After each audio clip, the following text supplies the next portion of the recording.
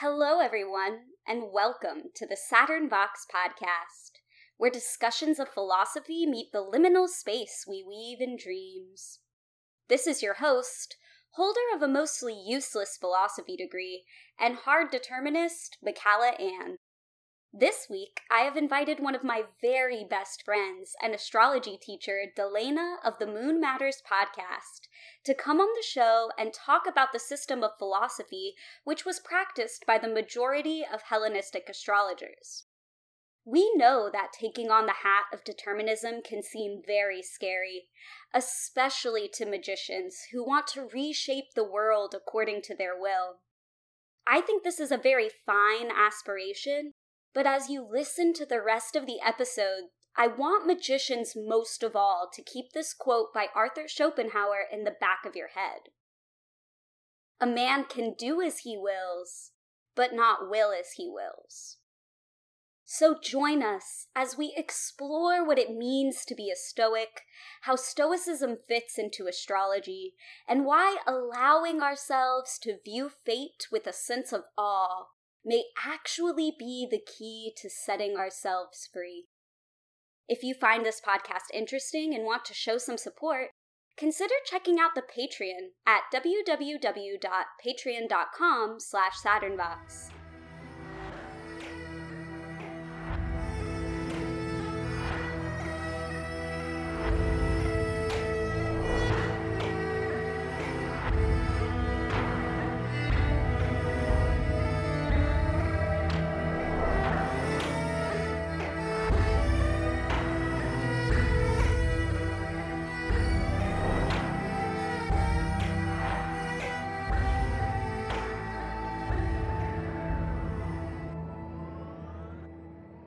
Hey everybody, it's Michaela of Saturn Vox, and welcome to another episode of the cast.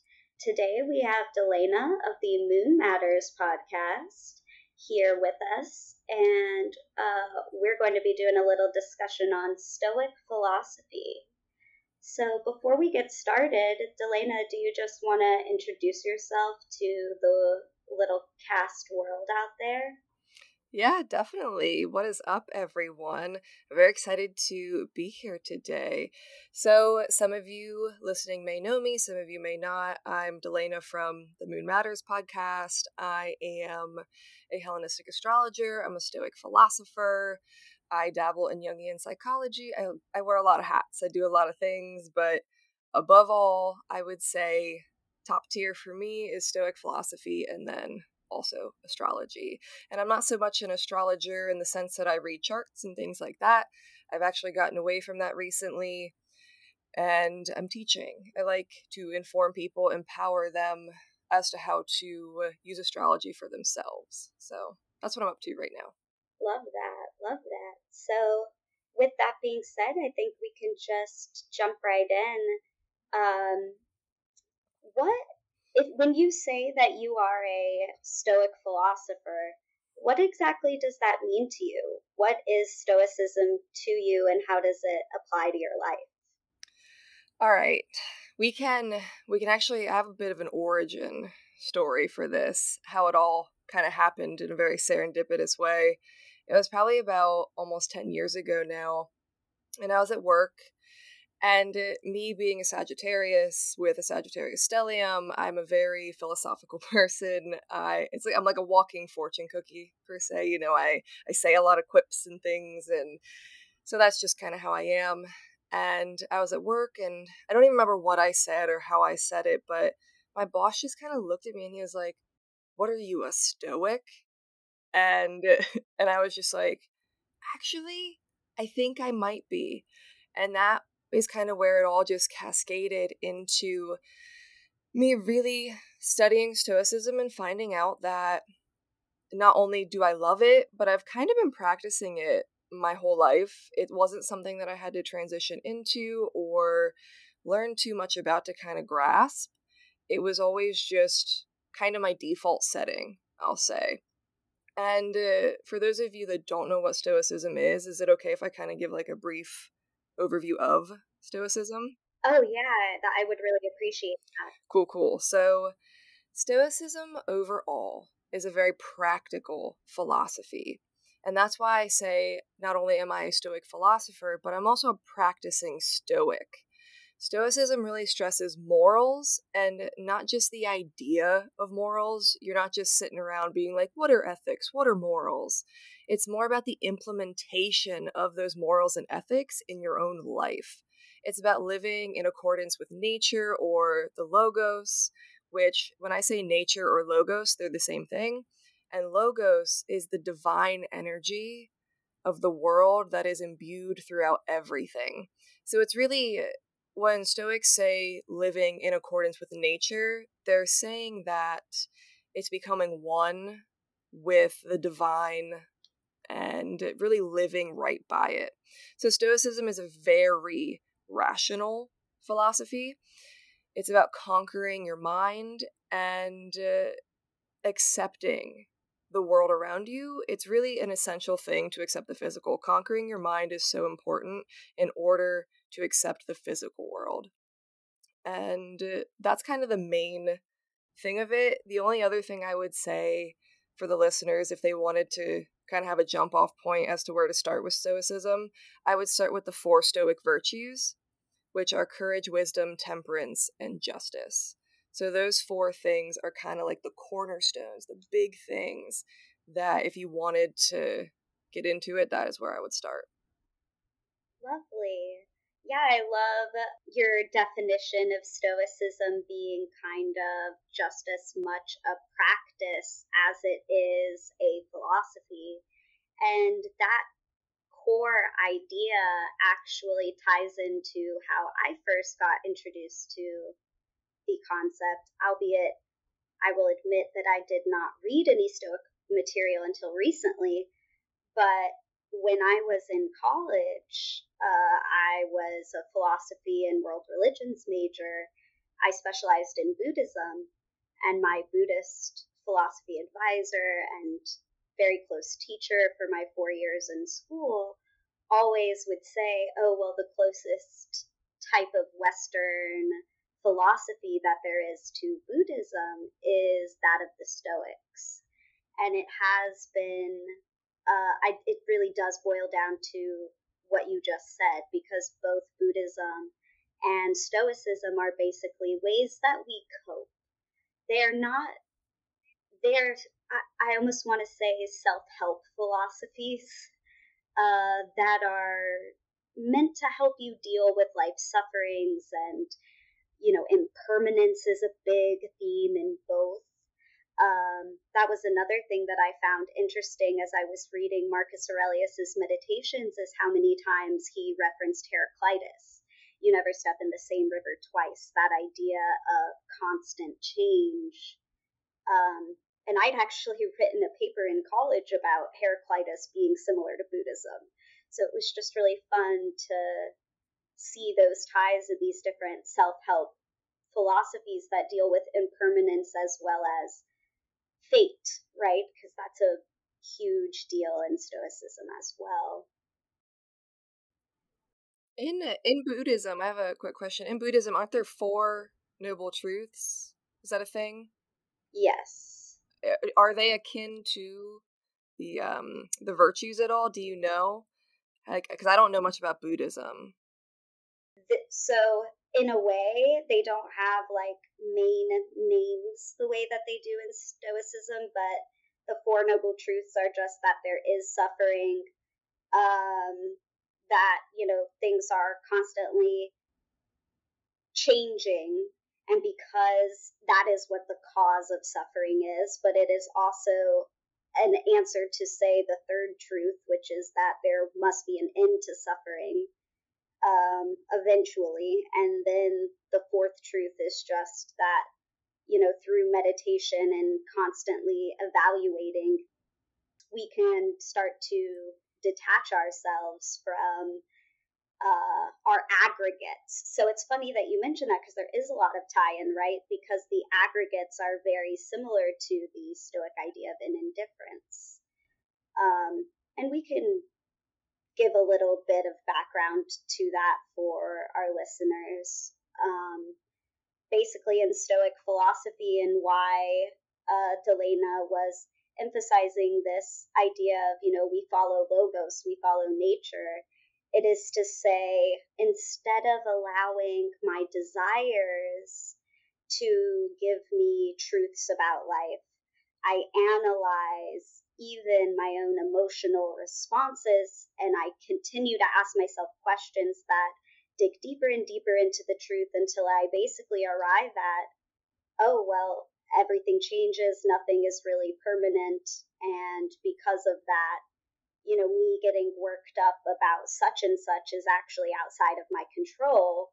Therefore, the best thing that I can do is just accept, because being too happy about something or being too sad about something is actually grasping onto a moment. You're grasping onto the moment of happiness. You're grasping onto the moment of suffering.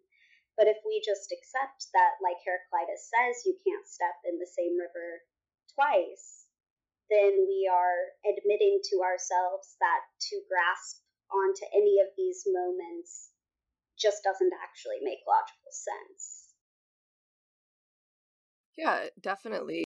In the four virtues, what you just said is really kind of unraveled and like fine-tuned. So courage, for instance, is being unmoved by fear and being able to uphold your virtues in any situation that you're facing. And it's having morals and exercising them even when it's inconvenient to do so. So when you come across an indifference that you don't prefer, it's being like, oh man, I'm having a real cruddy day and I don't feel like exercising my morals or ethics, and I just want to yell at my neighbor for, such and such. But it's in those moments when we don't want to do something or that it's difficult that it really matters. Those are the true tests. And the other virtues also, expand, but that's just one kind of instance. I hope this isn't too much of a digression, but that actually reminds me so much of how I read the Nine of Wands. In Crowley's Thoth deck, it's called Strength, because he's changed the Strength card to Lust. So it's actually a pip card that we see the word strength. And it's actually Moon in Sagittarius is the deacon. And to me, that's always meant having the almost like audacity to just be free and authentic in your expression of your moon self, your emotions, your sublunar. And that takes just immense vulnerability, which implies so much courage to be vulnerable and honest in our expression of our emotions. So, yeah, I love seeing that tied into another little area of the occult.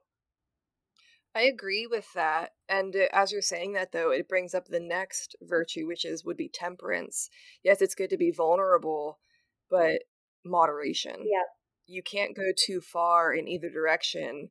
And this one actually might be my favorite because it's about exercising control of your actions and your mind. It's not overindulging. It's curbing certain behaviors and really choosing long-term sustainable options over the short-term gratifying ones. So when you say, really being vulnerable, that's a great thing, but also setting time and place. Is it actually something you need to do? Do you always need to speak your emotions in your mind? Or, or should you just temper that a little bit at times? So it's really about striking a balance, and that's what I love about Stoicism is balance. Yeah, I mean, I was maybe going to bring this up later in the talk, but it feels appropriate right now. It's interesting that you bring up temperance and that exact how it's tied into emotions, because I'm not a Stoic. I wouldn't call myself one, even though I have been studying it recently. My critique of Stoicism is actually that it doesn't leave a lot of room for you to express your emotions. Actually, in the Meditations, Marcus Aurelius is pretty constantly beating himself up for, feeling his feelings. I think you really touched on something, though, when you said there's a time and a place. I think for me, you do need to have temperance when you're expressing your emotions and you're being vulnerable. The difference between it being imbalanced and balanced in my mind is that when I'm expressing an emotion, I don't want to lock it up inside of myself. That is traumatic to the human psyche, I think.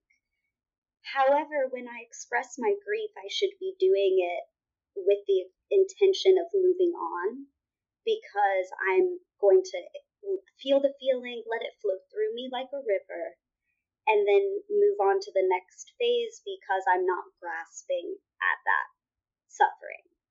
So I guess I don't know if I just haven't read enough Stoicism. Maybe this is also what they believe. So Marcus isn't the end all be all. He's kind of the poster child, which that's fine. But what I will say is that is the number one misconception about Stoicism. What you just said is that, especially because it's called Stoic. In our language, Stoic means, hard, unfeeling, when actually Stoicism, the reason it's called Stoicism is because it was founded by Zeno, and he would give his lectures under a stoa. That's why. In the Agora. Yeah, so he would give them under a stoa, Stoicism, Epicureanism. I mean, that guy was giving his lectures in, like, his garden. So it was just Epicureanism, here it is. But Stoics were just kind of out, and they were just preaching it, talking about it to anyone who would listen, and under a stoa. So that's where it comes from. And no, we aren't, I'll say, people do accuse me of not having emotions, things like that. But what you said is what I do. I feel something, I don't wait. I don't say, okay, I'll feel this later, or I don't bottle it up. You deal with it here and now. It's a message that your body is giving you now, so deal with it now. Talk about it now. If you can, if you have the ability. If, again, set and setting, you can't be at certain places, blowing up all the time. Sure. And you wouldn't blow up anyway, because that's not temperance. And then we get to wisdom. So that's differentiating between good and bad. Is this really something that affects you? Is this really something that is acting against your virtues? And is it going to stop you from being the person you are? Is it really worth that? Is it worth that reaction in you? These are the things that you learn to weigh when you're a Stoic. The TV's not working. Am I going to throw a fit? Things like that. No, I'm not. It's going to glide and I'm going to move on. And there are bigger things, like you said, with grief, things like that. You let it out when it comes, and you do it appropriately, and you see it for what it is. And I know this is where people think it sounds callous, but, me continuing to grieve isn't going to change it. Me continuing to hold on and not really let myself go and move forward isn't going to change it. That's actually acting against your nature when you don't allow yourself to heal, when you don't allow yourself to move on. So I think people think it's not emotional, but really it's just dealing with your emotions in a more swift, rational way. Yes, no, I love that answer. It really boils back down to what we were talking earlier about indifferences, right?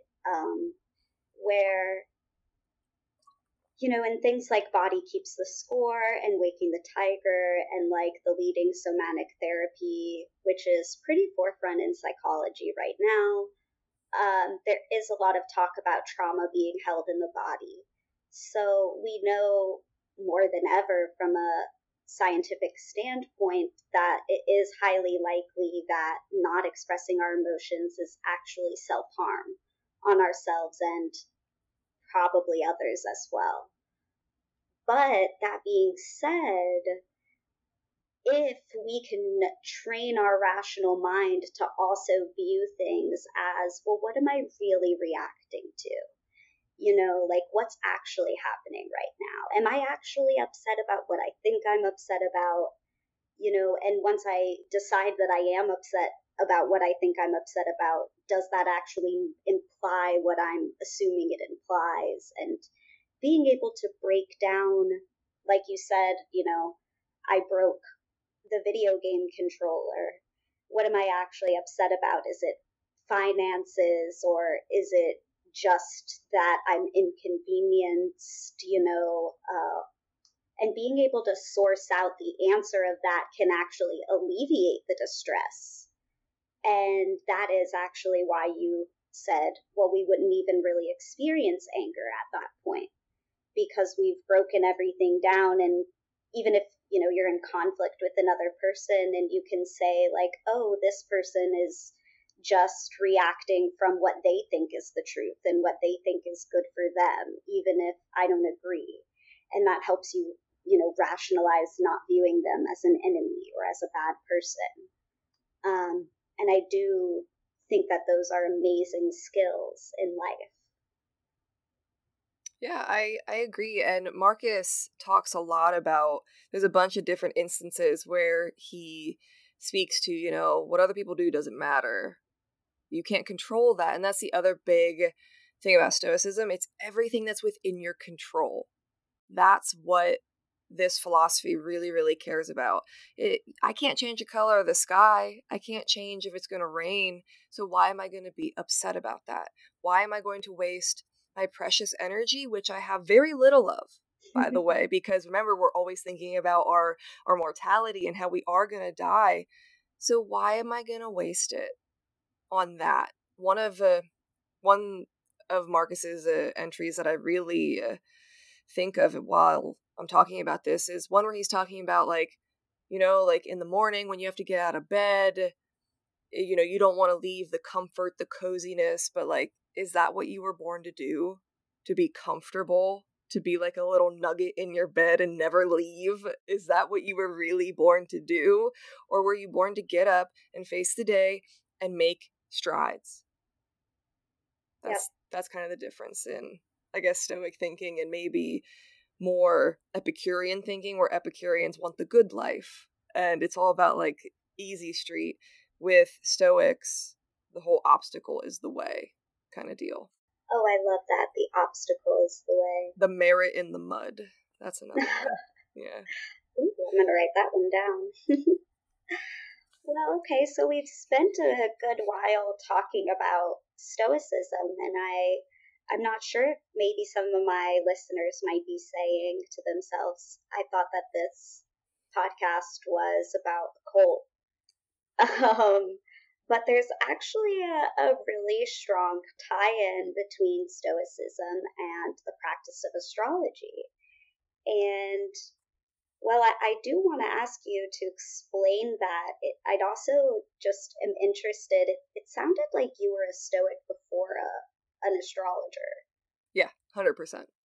Did you get interested in astrology because of your interest in Stoicism? I won't say consciously that I did, but it seems as if it's almost a natural progression, because if I believe in fate and destiny, well, what is astrology but fate and destiny? Sure, yeah. I love that. So, how does Stoicism fit into astrology? Maybe we should explain that. Yeah. So, Stoicism, I guess we should say that it's a very deterministic philosophical view. Key. Yeah, so when I believe in fate and destiny, it's hard determinism. Like, this is life. Your life has been pre-mapped out, essentially. And people don't like that because they like to think, like, I have choice. I can do whatever I want. And it's like, you can, and that's fine. So let's suss this out a little bit. I can see why people would think that Stoicism wouldn't have any place in astrology, just because I think how modern astrologists practice. But many of the Stoics were into astrology in some form or fashion. So let's say that we all agree and we say that divination, which astrology is a form of divination, like let's be clear on that, it is. and we say that divination works. So the Stoics believed that divination was a way to communicate directly with the gods, or logos, as they would put it. And there were various Stoics that believed divination was important, and it could be really useful if done by skilled. And skilled is like the underlined word here, skilled diviners. And that signs in the world were meant to be found and interpreted. So basically, the universe, or logos, put the signs in the world from the very beginning. The signs have always been there, so to speak. The entire system is set up for divination to work, and so that it will work. If you believe in fate and determinism, then you believe in signs, because the logos put them there from the start. It doesn't mean you're going to find them.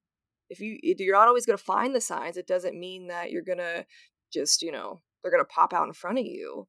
But they are there if you go looking for them. And if you do find them, it doesn't mean that sign is going to create the event that it point towards. This is very important, and I think a part that people overlook when talking about divination, and especially determinism and divination. So the analogy that I have heard and that I like to continue to use is, you see a sign on the highway that indicates there's like a gas station. Well, that sign doesn't create the gas station, but it points towards it. So these signs, they're just like winks from the universe, or they're coincidences. They don't cause the event itself, but they do point towards the event. So does that make sense so far? Yes, I've always thought of it as like heralding. Right. So basically, to wrap that up, I guess this would matter more when you're talking about electional astrology, I would say, because like determinism and electional astrology, things like that possibly. But all astrology together, say you have a chart where Mars, or even right now you're looking at your chart and Mars is going to transit a certain house. Say it's going to transit like your first house or your sixth house. That doesn't mean that it's going to, that you're going to fall and trip on a knife or you're going to cut yourself. It doesn't mean that. Mars doesn't cause it, but it does point towards it. It's a sign. Like Mars transiting a specific house or making a specific aspect is a sign pointing towards something, but Mars didn't cause that to happen to you. It's information, not causation. Mm-hmm. Yes. That's how I like to think of it. And a quote from Marcus is actually, "The foolishness of people who are surprised by anything that happens, like travelers amazed at foreign customs." So don't be surprised, because the signs have always been there. It's just you may have never looked or saw them. So sure, yeah. So what I'm hearing from you is that Stoicism can be applicable to astrology, because to believe in the divinatory efficacy of a natal chart would be to say you are a determinist of some kind. And, Chris Brennan has done a lot of research on this sort of thing, that basically Hellenistic astrologers would fit into two camps, but it was only between complete determinism or partial determinism. So either way, this cornerstone history of astrology implied determinism, which was bolstered by a Stoic worldview that pretty much all of the Hellenistic world either accepted or knew someone who accepted. They either knew people who believed it or they themselves believed it, because it was very widespread. I know that Stoicism is generally explicitly completely deterministic. It's not really a system that implies any room for, even if you miss the sign, for you to not be come down the road. You know, you may not see that the gas station is coming. You didn't see the sign, but you are going to drive past it. So there's no room for electional astrology in a worldview that is completely deterministic. Do you agree with that?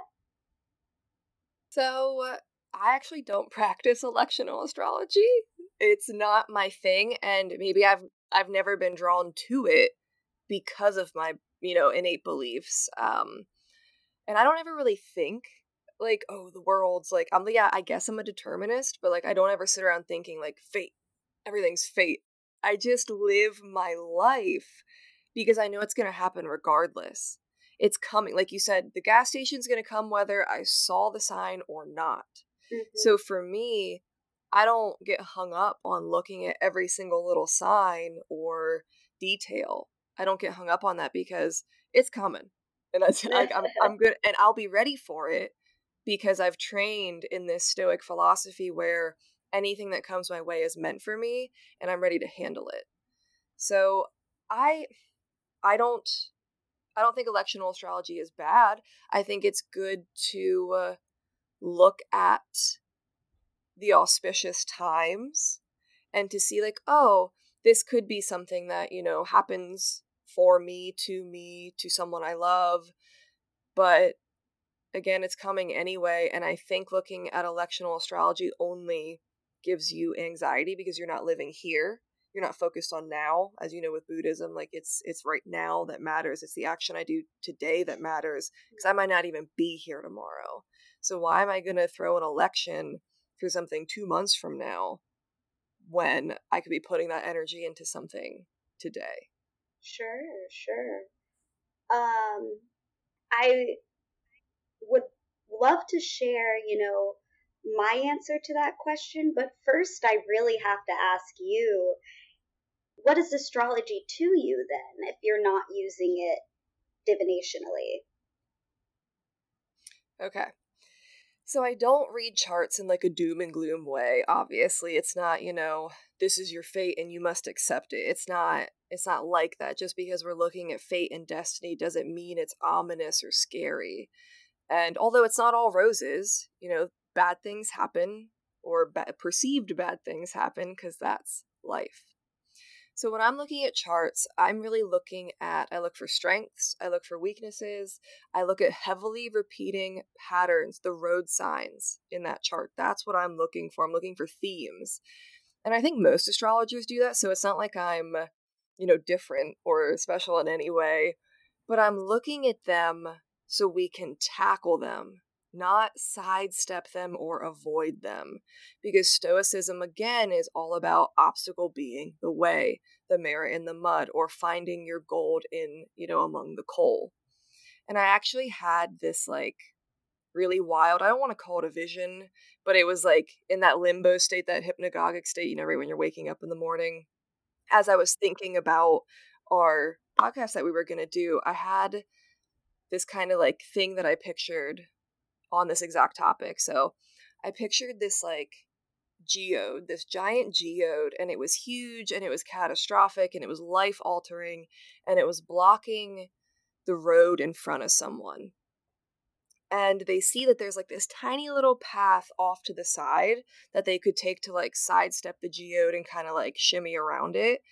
But what that person didn't know was that if they went through the geode like the Logos had intended, then they were going to be met with this like beautiful crystal cavern of just like wonder and amazement.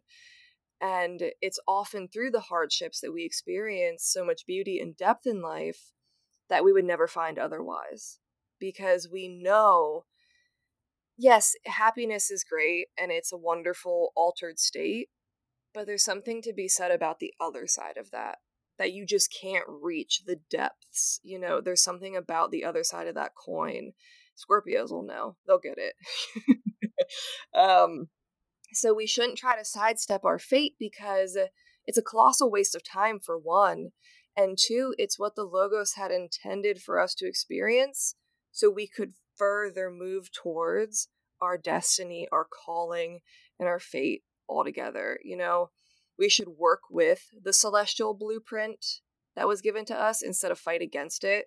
So I think that's kind of the long-winded answer of me getting to that, was we should work with our blueprint that we are given. And I try to help people do that. I try to help people understand what their birth chart means and how they can use it to really enhance their lives and to really deal with those hard topics that they don't want to deal with, maybe. Yeah, I love that. The first thing that came to mind was one of the passages in Meditations. That's actually maybe multiple passages where Marcus is constantly kind of just saying the correct emotional response to fate of any kind is awe. And I just feel like that sticks with me. I actually think about that a lot.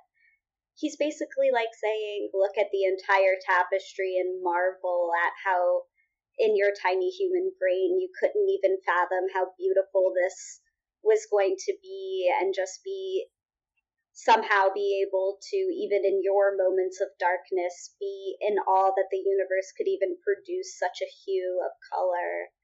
I love that mentality. My second thought was, and again, I don't remember the exact quote, but this one's actually by Vettius Valens, the Hellenistic astrologer, who basically was saying that to him, the entire purpose of astrology is just to prepare so that you can emotionally prepare for what's coming. So if you know you're going to get married, you don't feel like blindsided by this good luck, which would send you into elation. If you know that the divorce is going to happen 15 years later, you don't get depressed about that because you just know that that was the time that you and that person were allotted together. And it basically is a device to help you cope, not to help you change. So it sounds like that's a lot of what you do as well. Yeah, it definitely is. And I think another thing that I should remind people of with like the free will, the Stoics did believe the only part that wasn't fully determined or that wasn't touched by determinism was the soul. The soul has a form of free will where it can act because I can choose. I do get to choose. I get to choose, am I going to blow up today? Or am I going to practice my virtues? Am I going to be a virtuous person? So the soul kind of has this tiny little wiggle room where it's like, it can't force, the fate. Those things are going to happen to you. And the more you accept it, the smoother it will go, kind of deal. So you do have choice in that aspect to choose if you're going to, be one way or the other. How you respond. Mm-hmm. Yeah, I'm glad that you brought it back to where we may or may not have wiggle room, because now I can answer where I kind of view this electional question. And definitely critique my theory if you, don't vibe with it. I just can't stop thinking about this because I am a complete determinist. I actually was a complete determinist before I even started, like, really studying occult, or Buddhism for that matter. And I do electionals. I do. I care about them as much as I can. I'm still a student of astrology, so I'm not, as good as them as people who've been casting electionals for 15 years, but I believe in the power of them. And so I was kind of taken aback when it was first presented to me that might be incompatible with complete determinism, because to me, that actually isn't true. In my mind, when my lot was cast at the beginning, there may be something in my chart that implies, well, this person's going to study occult. this person's going to study divination, this person's going to learn astrology. I guess my question becomes, why would it not be a part of my determined fate for me to learn how to cast electionals and use that to decide, this is the day I'm going to air my podcast? And then Chris Brennan and Justin Sledge were talking on the astrology podcast recently about talismans just kind of being like, I've captured the energy of the planets at that time into the talisman. And I also, that is done exclusively through electional astrology. And I also just don't see how that's incompatible to complete determinism, because again, it's like if my chart was cast to say that I was destined to make this talisman, why would me making this talisman and harnessing the stars, Regulus from that day to give me a little bit of Regulus boost in my life, why would that not be a part of my fate to be a magician and to manipulate, reality in this way? If I accept that magic is possible to be done, why could it not be predetermined that I was going to do magic in the first place? Well, it is. So you're right. It is. And remember when I said the Stoics believed these things needed to be done by skilled diviners? When they were looking at, I wish I knew what the Mancy was called when you look at entrails. But that was one they did a lot. They looked at entrails a lot of like slaughtered animals. And that was a huge, huge divination. And that was perfectly fine because, again, the Logos has put the clues, has put the signs there, and you're just interpreting them. Again, don't be so, I don't want to say pompous, but pompous to believe that it's going to point you straight towards it. Because again, the road sign doesn't create the gas station, but believe when you see it. If you are a skilled diviner and you are seeing the signs and you are good at it, then yes, it does work. It is a thing. I mean, I work out by the planetary days. That's something that I do. It's capturing, like, I know today is Mars Day. So I'm going to do certain things on Mars Day because I know that energy is around and looming. It just is. Well, okay, so this goes to a really similar question. Do you believe in remediation? Can you remediate a chart? So it depends on what you mean by remediation, because I've heard people say it as like appeasing a god, and I've heard it as soothing, and I've heard it as like trying to fix something in your chart, which that's kind of where I draw the line. Trying to fix something in your chart, because then you're not accepting what the Logos has given you. So that's where I would say I fall off. For me, remediation is working with that energy in order to understand it better and its role in your fate better. Yeah, as a person who's constantly being told to remediate my Saturn, which is a pretty impossible task, I vibe with what you just said. Yes, it's not so much like, oh, if I do this for Saturn, they'll be nice to me now. No. Like, no. It's about learning, like, okay, this is my Saturn, and this is what Saturn is. If I can somehow imbue myself with Saturnian energy, if I can somehow learn to work with it and figure out what my fate, my destiny, my path wants from me, is where it's trying to point me, that's remediation, in my opinion. I get a lot of students who have, like, they want, like, Venus remediation, things like that. And that's one where I'm like, okay, I'm not going to find you a partner.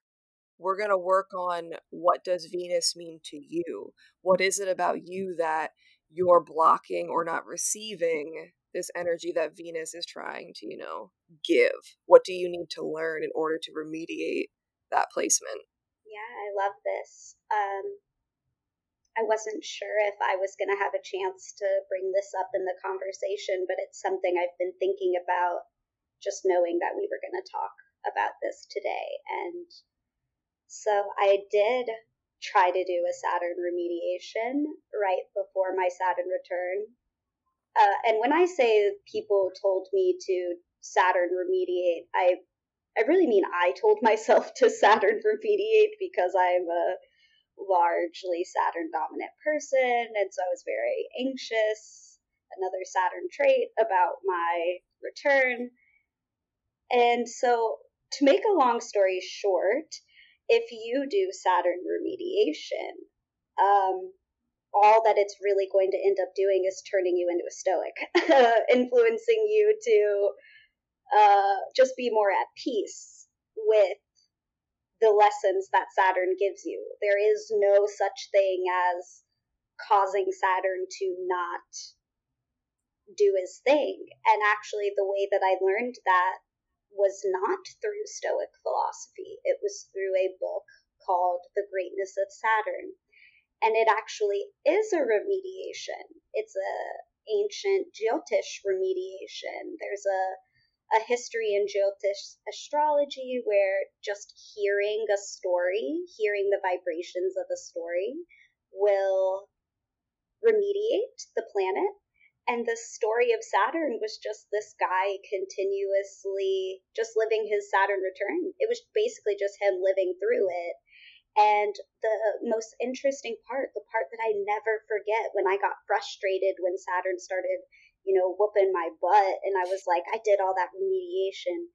And I remembered from The Greatness of Saturn, the book that I had been reading, where these astrologers and these soothsayers and these magicians had all come to the king, who the story was about, the guy who went through.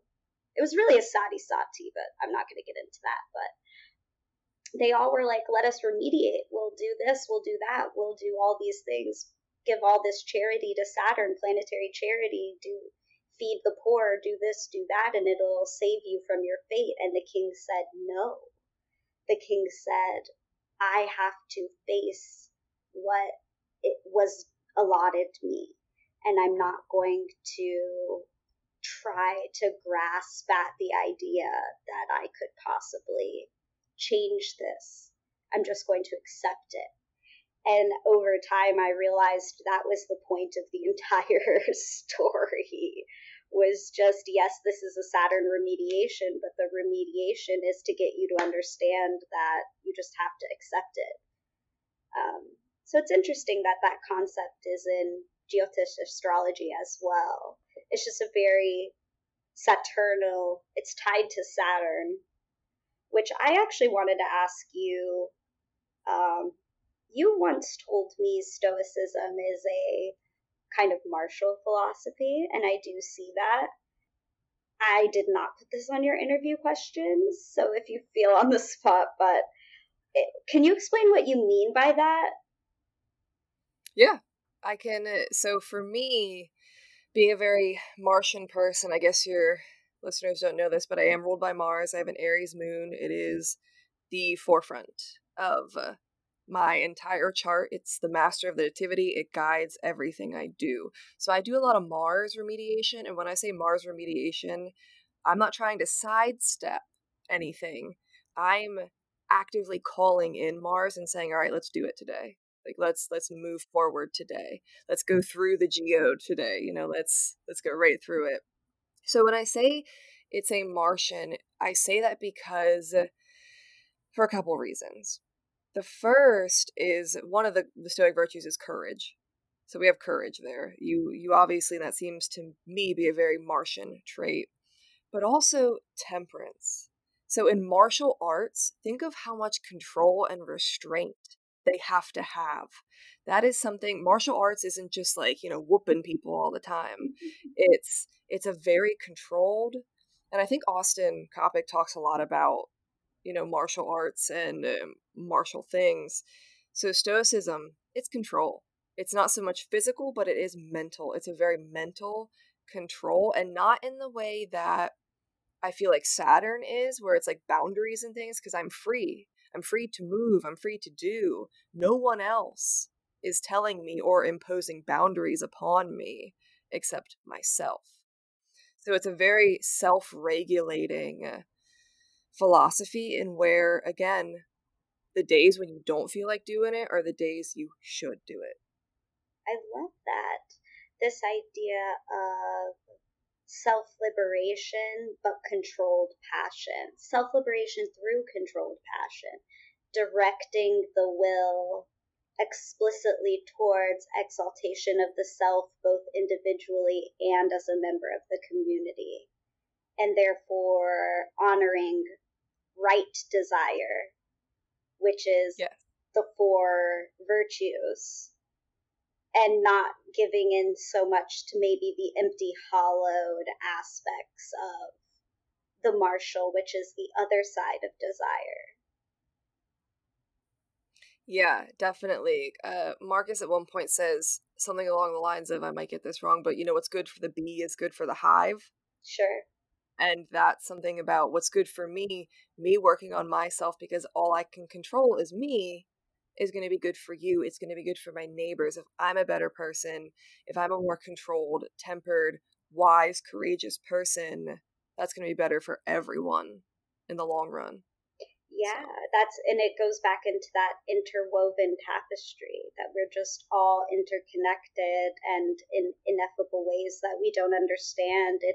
It's all, everything that happens is a necessity in order for the all being or logos or nature to express itself.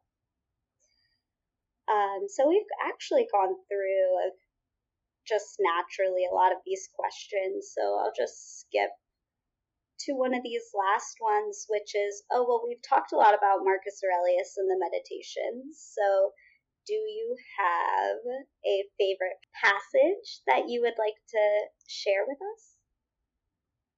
I have a lot of them. So when you asked me to look up like a favorite one, that was very hard. Just because I carry this around, it's pretty much my Bible. Like, it's in my purse at all times. So I did pick one. I will say that the whole thing, it's so funny because Stoicism is about, controlling emotion and, being even keeled, but still feeling.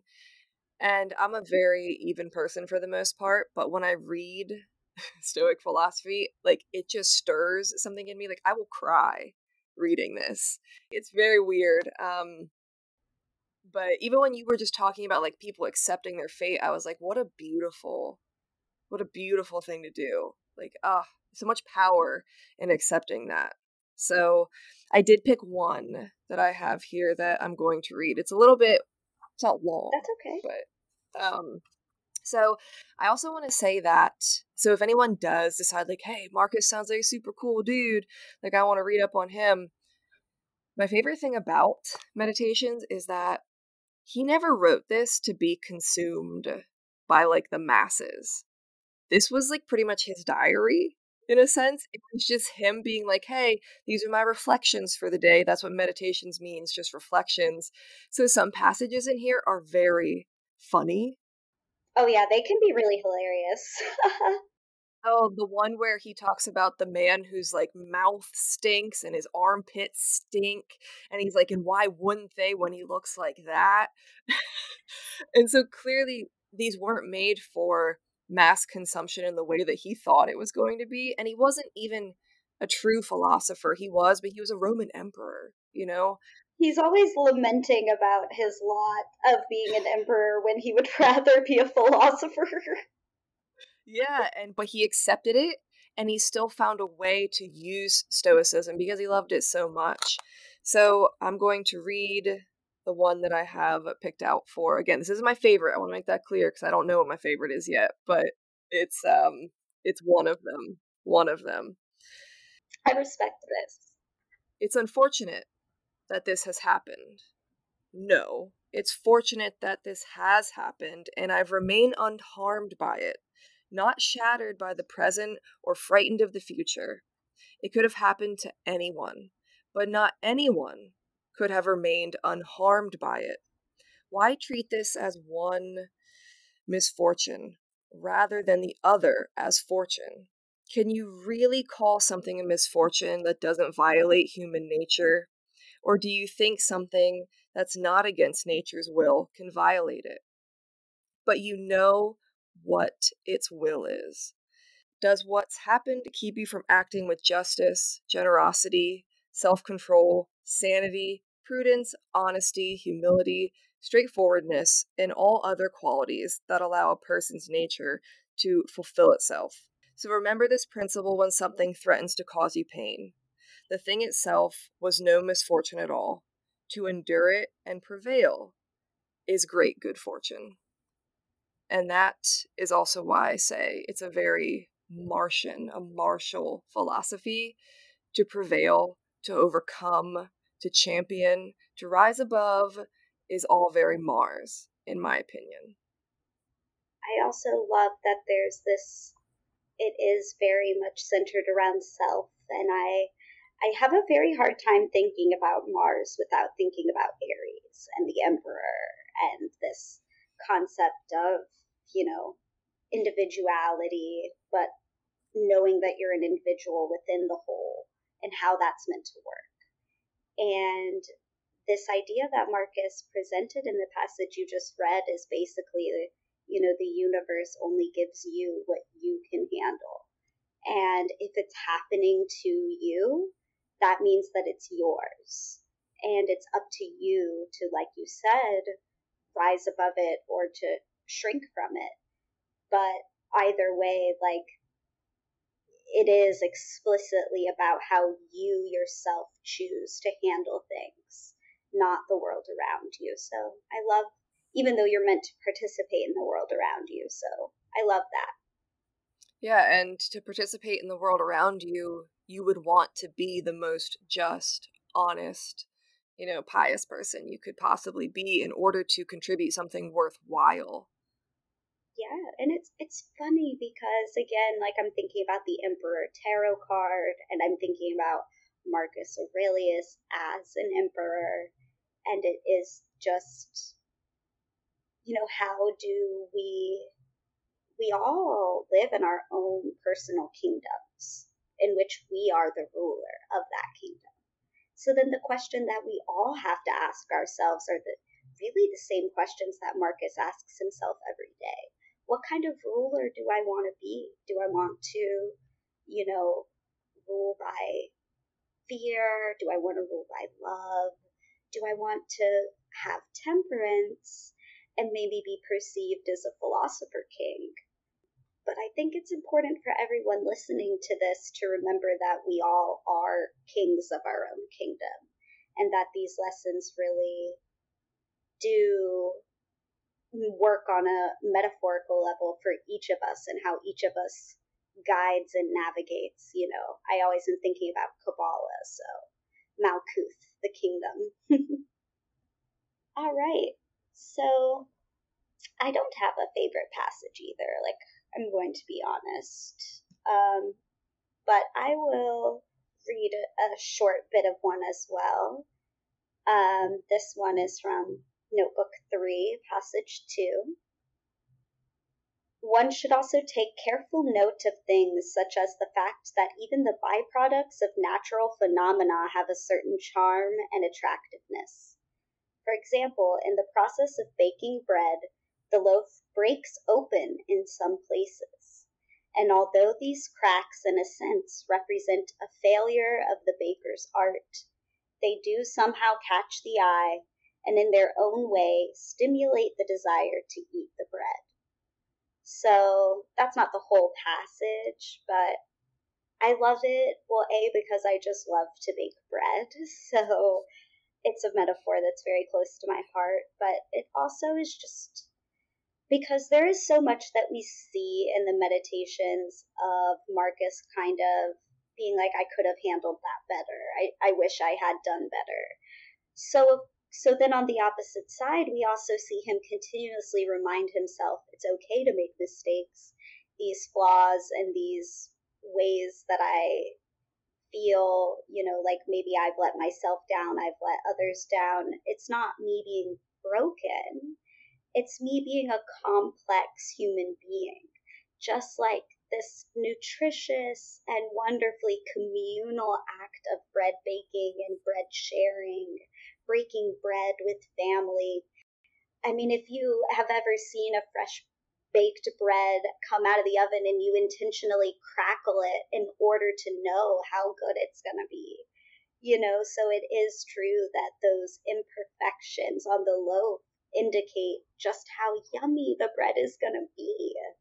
So I just love that metaphor. I thought it was so beautiful. So, and even that example is very Martian to me, because he's talking about splits, divides, and that's what Mars does. And he goes on in that passage, I believe, to talk about like a fig that's been ripened and like kind of like falls and breaks, and like leaves from trees falling. So all of that is very Martian to me. So yes, it encompasses both sides of Mars, where we make mistakes, we're brash, we sometimes cut ties, and we do things we shouldn't. But those are all part of us learning and growing towards the virtues, and you can get it right next time. Yes, and that's the best part about change, really, in my mind. I mean, so as a person who has considered myself a complete determinist for a long time, I have obviously had people be like, that makes me uncomfortable for over a decade now. But to me, it's actually the most comforting thing in the whole world, because it means I don't have to hold on. It means that I don't have to fight for things that are outside of my control. I don't have to bear, I mean, maybe this is kind of petty, but I don't have to bear all of the responsibility for every single one of my choices as if it's this big, huge deal that was wholly my responsibility to make the right choice the first time round. It's kind of like, well, I meant to make mistakes sometimes, actually. That is perfection, is to make a mistake sometimes. And then B, all of this is actually just me playing out the role and the life that was assigned to me, which means that even the moments of what I perceive to be my biggest failures, the universe is celebrating its success. And to me, there's just something so comforting about that. So I know that it can be really scary for some people to feel like their agency is completely removed. So much so that there have been scholars who have suggested that Stoicism's such harsh determinism is what really paved the way and laid fertilizer for the rise of Christianity and Gnosticism and Hermeticism, which were the next series of major philosophies, and they all really emphasized one's ability to escape fate. But I don't know. I don't want to escape my fate. I enjoy the peace of mind that I get knowing that it's not really, I don't even really know what's right for me, so what's worth getting upset about? I would ask the people that need free will to be part of their, I guess, worldview, like what is it you're holding on to? What is it exactly about determinism that it doesn't sit right? Because all your actions are your own. It's not like you're programmed. You're not a robot. You're choosing. You could have made a mistake, or you could have not made a mistake. Again, you could have blew up at your neighbor, or you could have not blown up at your neighbor. That was your choice. But there's just so much that I think it is very beautiful when you can let go and just allow yourself to live. You're not, like you said, you're not constantly thinking like, should I do this? Should I do that? It's like, no, I'm just going to do it. And you'll feel once you accept fate and destiny, you get to feel like, I'm veering off the path. Like you start to get that sense of what is for you, and it becomes stronger and stronger the more you work with your fate, the more you work with astrology. It becomes stronger, and the voice gets louder, and you know where you're supposed to be headed, which I think is a very beautiful, beautiful thing. Oh, me too. Well, this has been just such a delightful conversation, Delana. I appreciate you being here with me so much. Yeah, it's been wonderful. I really enjoyed it, and I hope that, if nothing else, that people take away that Stoicism is not a zero emotion philosophy. It's a beautiful way to take control of your life and just to be really cool. So yeah. Oh, and before we leave, I mean, obviously we've been talking about Marcus Aurelius's Meditations, but do you have any other resource suggestions for people who want to learn more about what we've been talking about? yeah, so we can, I'll mention, there's kind of like a big three you have in astrology. There's a big three of Stoicism. So you have Epictetus, you have Seneca, and you have Marcus Aurelius. Those are the three hot button names. There's also Zeno, there's Chrysippus, Cicero, but the first three that I named are the big ones. And I think they're so great because one was a Roman emperor, one was actually a slave, and then the other was an advisor to, an emperor. So it's not just if you're in a high status position that this philosophy can work. It's really any position in life, whether you're at the top, whether you're at the bottom, it can work for you, and it can really help you shape your worldview and accept life, and ultimately just, I feel like it makes you happier, truly. Yay. I agree. I'm going to add some link descriptions to some of those in the episode description, and I'm also going to include all of Delena's links, so you guys can check all of that out. And with that, I think we're going to sign off. Do you have any final words, Delena? No, I don't. I think I said temperance. I said all I needed to say. Yeah. That's another Stoic sentiment. Speak less, listen more. Yep. Well, all right. As always, I love all my listeners, and until we meet again.